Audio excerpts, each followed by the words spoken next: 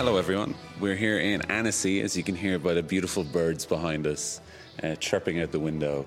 And I'm here with Chris Williams. Chris, how are you? I'm good. I'm having a great time here in Annecy. Yeah. So tell us, what have you been doing here? The most important thing. Well, we're here with our movie, The Sea Beast, that we've been working on for years, and we had our world premiere yesterday here at Annecy, and it was an amazing experience. Yeah. I got to sit in a theater full of people who love animation and love movies, and the reception was so generous and so warm and incredibly gratifying after all that hard work to feel people being moved by it and really having a great experience. That's what it's all about. Toward the end, when everyone started clapping along with the song, I thought that was a really great moment. That was amazing. That's one of those moments that you'll be able to take with you, you know? Yeah, I hope so. Unless you went down to the toilet or something and missed it all. No, I was there. I didn't want to miss a minute of it. Yeah, cool. When the movie ended, there was a security guy who was just a few feet behind me, and he was standing there by himself. When the movie ended, he said to himself, "Superb," which felt like a very nice French review. You can put it on the poster now. Right. Yeah, superb French security guard. Yeah.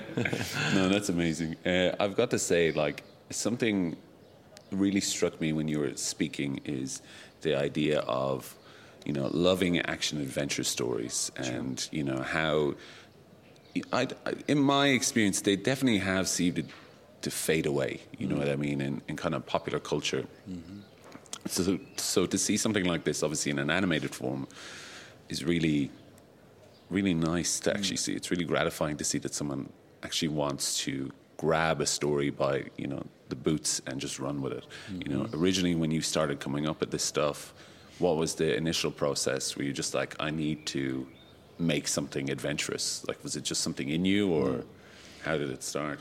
Well, I definitely wanted to make a movie that felt like the movies that I loved growing up. Yeah. I think in some ways that adventure story has sort of fallen away a little bit. It might be the advent of the Marvel movies have become sort of the thing that has replaced them.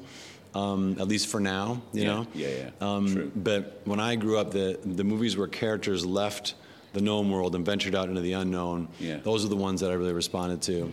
So, I loved King Kong. Yeah. Obviously, that was a big touchstone for us when we were working on this movie. And I love the fact that there was this actual emotional connection you're able to make to the monster, and of course the cool monster fights. But that element of leaving the known world and going to the uncharted island to discover the mysteries that lay there, that was a big part of the story as well, and something I really responded to. And whether it's Raiders of the Lost Ark or Lawrence of Arabia, those kind of movies I just love. Just being with the characters, experiencing these new things. And so I definitely wanted to wear that influence on my sleeve when we made this movie, for sure. When you talk about something like Lawrence of Arabia, something I don't really see a lot in animated films is scale. You don't see things scaled up to a massive degree. Yeah. There's very few epic animated films, and it's something I wish I saw. Personally, I saw more of. There's few I can think of, like The Prince of Egypt, massive in scale, Princess Mononoke, those moments where it just, and I'm not just talking about the beast, but the scale of the scope of everything is massive. The size of the world, Exactly, yeah. And that's something really important for a movie like this is, you're taking us on an adventure in something kind of familiar but unknown. So how do you balance that then against, trying to lead people's hand through this new world? Well, you're touching on the thing that was really important to me very early on. This idea that I wanted to create a really big and immersive world that had a history to it. Yeah. So we could really take people to this place and cast a spell. Whoa, okay, cool. And so we talked about movies, whether it's the Lord of the Rings movies or the Game of Thrones series, or Blade Runner was one we referenced a lot. Really? Whoa, yeah. Yeah, because those are movies where you get a sense that the filmmakers knew their world beyond what they were actually shooting, right? Yes. Yeah. You got a sense of a history that led up to that point. When you watch Blade Runner, you get a whole sense of what led up to this, or you can speculate, and you get a sense that they knew what they were doing. They didn't just arbitrarily create a set. They understood what led up to that. And I really wanted that, whether it was in the sense of the culture of the place, the design of the place, the language. You wanted to get a sense that you could go anywhere in this map and it would be realized. Okay, cool. Yeah. And so that was a big part of it, was the experience of being in this place. Like when I watched Lord of the Rings or Game of Thrones, the experience of being there is almost as important as the story being told, you know? And so I really wanted that. And of course we had amazing designers and who really took that ball and ran with it. I mean, you've seen the movie, you know how incredible it is. Yeah, really incredible. So it's credit to them that they were able to that I could sort of just shoot my mouth off and say, I want it to be big and massive and amazing. And then they have to actually execute the big and massive and amazing thing, you know? Yeah, because I agree with you in the sense of when you first see the inevitable, that feels like a history in that ship. Just even visually, I think the first time I see it, you panning, kind of sweeping the camera around it. But, that big monstrous head, it just feels heavy and weighted and smart, that like all the decisions in designing that ship are for its functionality. Like the undercoating of all those rainbow shells, obviously, I don't know if that's protection or something, but I'm just like, wow, they've thought all this through. Or one moment where I was like, okay, I think I really appreciate this is, when the first mate, Sarah, Sarah, when she fires a shot and then drops the gun. Oh, yeah. Rather than trying to reload it and stuff, or shooting multiple shots. Isn't that cool? Yeah, that was so cool. I was like, okay. And then she just pulls out another gun, That was really important to us. I mean, the ship is still amazing to me. Yeah. I'd worked on the movie Moana, and in Moana she had a boat that had maybe like 6 ropes or 8 ropes on it, and those ropes almost sank the entire production. It was a real ropes are a real technical challenge, right? Yeah. And then we go ahead, and I had not learned my lesson, because now we're going to set a movie on a ship, in one of these tall ships that have literally hundreds of ropes on them. And the artists they really wanted to make this ship complete and not sacrifice, because you'd sort of feel it. It would be just less convincing. And so they created all those ropes and created that incredible ship. Yeah. And so, which of course is critical for that feeling of immersion. Yeah. And we had a consultant named Gordon Lacko who had worked on Master and Commander. Whoa, okay, yeah. And so he knows his stuff, all things seafaring, right? Yeah. So we're able to talk to him about the functionality of the ship, and even things like the way that the crew would be organized, you know. Yeah. And so even sometimes we don't focus on it, but the ship was functioning in a practical way that made sense. And so we took that stuff really seriously. And even if the audience doesn't exactly know why, that it should feel plausible and it should feel believable. Yeah. And all these little things add up to that, you know. Yeah. So it's a lot of little decisions. Yeah. It's like you said, the world exists beyond where the camera points. Exactly. And so you want that to be working. And when you talk about Master and Commander, that's so true, because watching something like that, you feel life at sea, and you can feel the way that people just slip into their roles. It's kind of when I was on it. Sometimes I work on live action films, and it really reminds me of that idea of being on set or something. The director tells someone something, but they're not the one that gives the note. It's the first AD that kind of starts shouting things and everything. So it's like it goes down the chain step by step. Whereas he's like, we need to do this. And then other people take control of that. Yeah, and it's really important. It's an organism, and you have to understand how that organism works to be able to execute it. Yeah. And so we did a little bit of work learning about that stuff. I went onto ships and pulled on ropes and tried to get my head around it a little bit. We didn't go out to sea, but I went to naval museums. Oh, okay. We went onto the ship where they actually shot Master and Commander down in San Diego. Oh, that's amazing. And and they were great about just. Because until you're there and you actually pull on the right ropes, you don't really quite, you can't really understand how they work. But Gordon, our consultant, was essential as far as really taking it all the way towards real authenticity. Yeah. But in order to get all that, obviously, you have to spend a lot of time doing it. So you must have to make sacrifices in other areas then. What was there like a playoff and having all these ropes? Did you say, maybe we won't have multiple costumes all over this? They're all going to wear the same thing. Well, I try not to be too conscious of limitations myself, cool. Perfect, right? yeah. I'll let other people sort of swoop in and try to convince me not to do things. Yeah.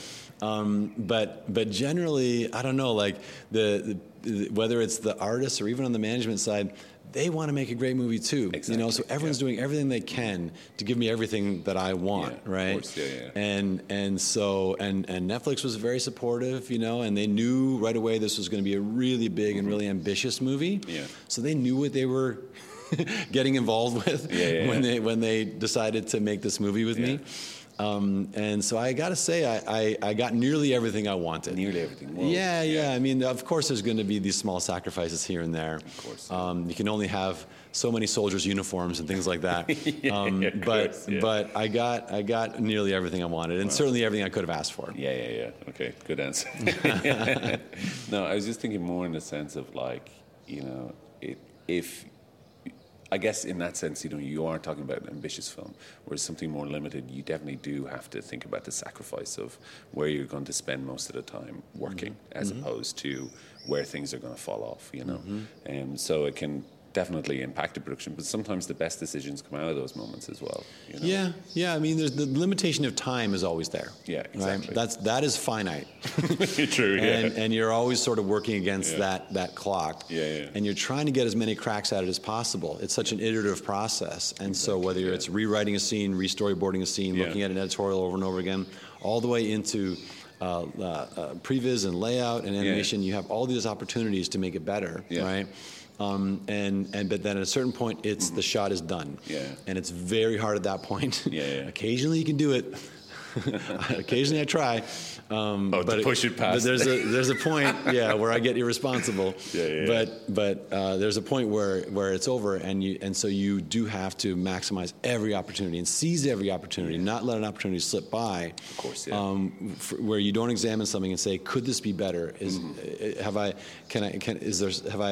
made assumptions? Do I need to challenge my own assumptions? Should we have a conversation about this? Who has a better idea? Great. You know, it's a very collaborative. I think when animation is done right, it's an incredibly collaborative process. It's certainly not. It is certainly not just me. Yeah, of course. And I try very hard, whether it's in the story room or any setting, to make sure that people understand that their opinion is important, or at least can be heard. You know? Yeah. In that sense, you're kind of like a conduit for them, you know. Yes, I use that word a lot. Yes. You're like a filtered down through it. Yeah, because certainly I need to have a point of view, and I have to have my own idea about what is the best version of the movie or a scene or a moment at any given time. Right, that's my responsibility. At the same time, if someone has a better idea, I'm all ears, right? Yeah. And that's great. Please have a better idea.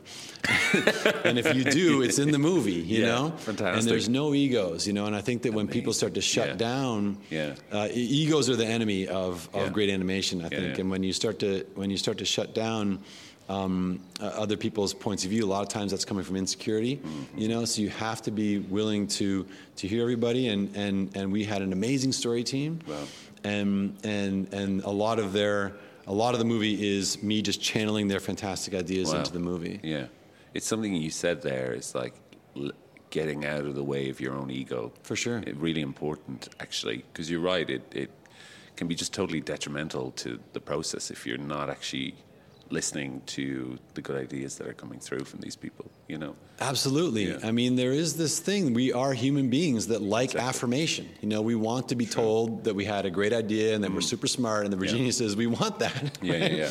But that isn't always the best thing. Exactly. You know, you if that's all you ever get, then the movie isn't going to get any better. It's going to just sort of plateau at a certain point. Exactly. And it's great. Yeah. And sometimes if someone volunteers a different idea and I don't think it's quite right, we'll talk about it, and it will lead to then a different idea. Yeah. You know what I mean? That third idea. Okay. That is a byproduct of just that environment. And so that's where the creative environment is so critical. It's like any one person isn't the most important thing. The most important thing is the climate.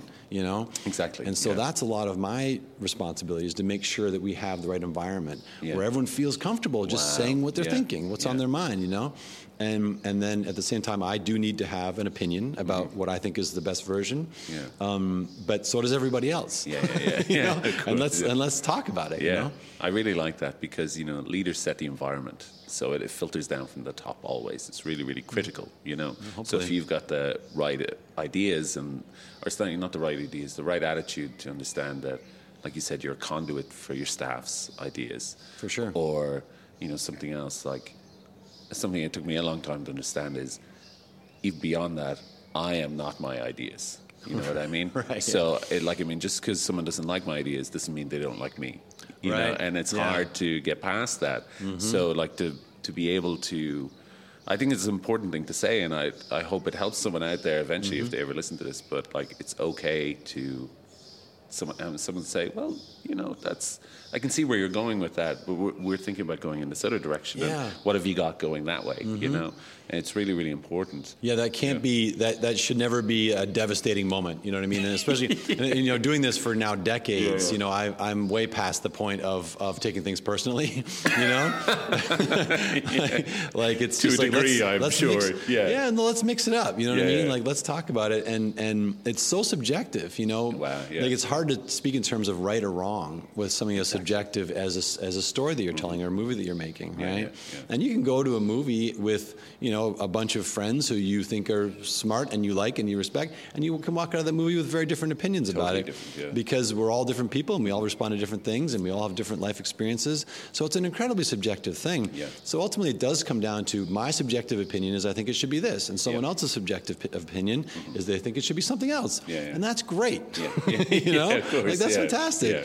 And otherwise we're just become a bunch of robots, right? Agreement. So you always have to keep that in mind. I mean, there is then, conversely, there is a responsibility to not to give notes in a personal way. You know what I mean? To not give them in an insulting way. Not belittle someone else's ideas, right? That will shut down a room very quickly. So it's important to make sure that people understand that that's not the way to do it. And if you can't help yourself, then you can't be part of this process. You can't make someone feel bad about volunteering their point of view. Did it take you time to learn that, or do you remember starting to understand that throughout your career? I think, my first experience was working in the story department, working on Mulan. That was a long time ago at Disney. And it was a great story team, very vocal, and a great first experience in animation. Beyond doing in-between drawings for Lion King, but my first sort of real job in animation was working on Mulan, and that really was a great template for me of how it should be, and where people are just really, really collaborative. Everyone's point, because myself, Dean DeBlois, who had just started around the same time, was on the story team. We were brand new, young, and we were heard, So it's important to me to make sure that I'm doing the same thing now that I've been around a while. Fantastic. That's really good to hear. I'll shift gears slightly, because I do want to ask, we did talk about technical stuff, but I got distracted. All right. That's probably my fault. No, not at all. I got distracted because these are things I think are important. These are human things we need to learn, so it's better to talk about it and see where people's points of view are. But I know, because, this is for Cartoon Brew, they want to hear about the animation process. Right. So, one thing that struck me is, difficult with the ships, so many ropes, sails. You're also in water, nearly all of it. There's a lot of simulation involved. Did it ever go totally wrong and you're just like, this is not working? Well, I should say that the technical side is not my area of expertise, of course, right? Yeah. So thankfully, like I can barely work my phone. So like people are sometimes stunned about how useless I am when it comes to technology, considering I work on these big CG movies. I know that, we mentioned the ropes. Everyone, it's always the unexpected, right? Or the thing you didn't count on. So we worked with this great team at Sony ImageWorks in Vancouver. And they knew that the water was going to be a thing, and they knew that the ropes were going to be a big challenge. Yeah. So they really prepared for that, And they got ahead of it, and the ropes ended up not being too hard. Great. I know, one thing they would talk to me about is the fact that the sails were sort of a new challenge for them. Yeah. To make those sails really fill with wind the right way and to feel authentic. Yeah. And to be believable. And so I know that they struggled to get that right for a long time. Okay. But then, of course, you've seen it. They did it. It works amazing. Yeah. But I know for them that was one of the new challenges. Amazing. That blindsided them a little bit. But beyond that, they had worked on a lot of movies before that have where they have creatures of big scale. Yeah. And they've worked on movies with a lot of water. And so they were prepared. They were one of the few studios on Earth that could have handled a movie like this. So we went to the right place. And there's a great thing happening in animation where I think everyone really feels that we're going in this amazing direction, we're telling stories that have very different tones, very different looks. I think everyone is really wanting to kind of. We're all inspired by each other. A movie like Spider-Verse comes out, everyone gets really excited. And I think that that right now that there's this spirit of everyone really rising to a challenge. Yes, I agree. Like there's a thing in animation that I feel where people don't shrink or run away from a challenge or say, "Oh, that's hard, I don't want to do it." Yeah. They say that's hard, so I can't wait to sink my teeth into it. You know what I mean? It's this animation ethos that I think the movies really benefit from. Yes, I agree. Yeah. I've been sort of in a place of taking stock a little bit. Great. It's been about 30 years that I've been working in animation, and when I think about where we were when I was studying animation at Sheridan College in Canada. Okay. When people thought of animation at that time, they thought of Saturday morning cartoons primarily, right? And Disney had some success with Little Mermaid and Aladdin to come out, but that was not like a necessarily a sure thing. And to think that, or I should say, it wasn't, it hadn't become sort of fortified in the way that it has, And to think about where we are now, you know what I mean? To think about how the movies that Disney continued to put out, the advent of Pixar, the discovery in North America of Miyazaki films, and on and on and on and on, and what Chris and Phil are doing with the Spider-Verse and Mitchell's versus the Machines, and a movie like I Lost My Body comes out, Flea comes out, these movies that are taking animation in a whole other direction. I Lost My Body was one of the best movies I saw that year. I loved it. Yeah. And to think about where we are now, and I know that we're still fighting this fight of trying to make some portions of the entertainment industry understand that animation is not a genre. Exactly.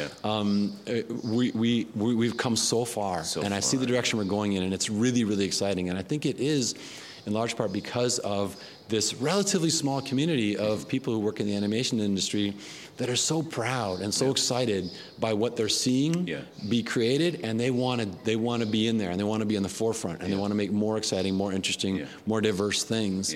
And so it's an incredibly exciting moment, I think, for animation right now. And when I think about, I feel like I sort of I got in animation at a really pivotal time, and it's been relentlessly interesting ever since. That's a nice way of putting it. But I think you're so right in the sense of there's no point in settling into formulas in that sense. You have to break them all the time, and that's really why Disney was so successful early on, because the first film, Snow White, nobody expected that obviously to be a hit, and then he took. I think people forget how big a hit that was. It's like Avengers Endgame level huge. Yes. Like, it made so much money that it funded his next 4 films, and none of them made money except for Dumbo. You know, but every time they made a film, they challenged themselves, and when they got to Bambi, that's when, you know, the advent of the 9 Old Men really took off. Sure. Because that's challenging them, and, you know, they took reins of the studio then, but the world is smaller now, connectively wise. It really, really helps. And people can make these things from their bedroom now, you know. Right. So it's there, you know. Well, we did. Yes. I mean, for 2 years, just as we were ramping up the crew, we got sent home for nearly 2 years. Yeah. And I did find that to be really challenging, because I like to be in a room with people, and I want it to be collaborative. And you know how it is with those Zoom meetings. Yeah. And so, fortunately, I got to work with the Viz Dev team and the story team for about a year and a half before we were sent home. So there was this comfort. Cool. There's this familiarity that allowed us to sort of take that chemistry onto our screens. Yeah. But a lot of the animators I was working with, they were. I still have yet to meet them in person, and that was a challenge on top of everything that it is to make an animated film. Yeah, cool. One thing I really found stood out is the performances, specifically of Captain Crow. That's not something you often see. The vigor of that performance, you know, the sheer weight on this man's shoulders. I think you really nailed that. But could you talk about developing that a bit more with Jared, or like how did that? Sure, you could say I nailed it, but it was Jared Harris that nailed it. I mean, what an actor! I've worked with great actors, and he's up there with some of the best I've ever been able to work with. And I think he's one of our great living actors. I'm not exaggerating. He's incredible, and so we had, you know, whenever you endeavor to cast a character, you come up with kind of a list of actors you're thinking about. Yeah. And then I had seen the miniseries The Terror. And he's in that, and he was Jared Harris incredible. Yeah. And I was like, I think he's the guy. And he was just awesome. Yeah. And a really critical performance, because people end up really sort of strangely liking, or at least empathizing with Captain Crow, in spite of the fact that he does some pretty dreadful things. Yeah.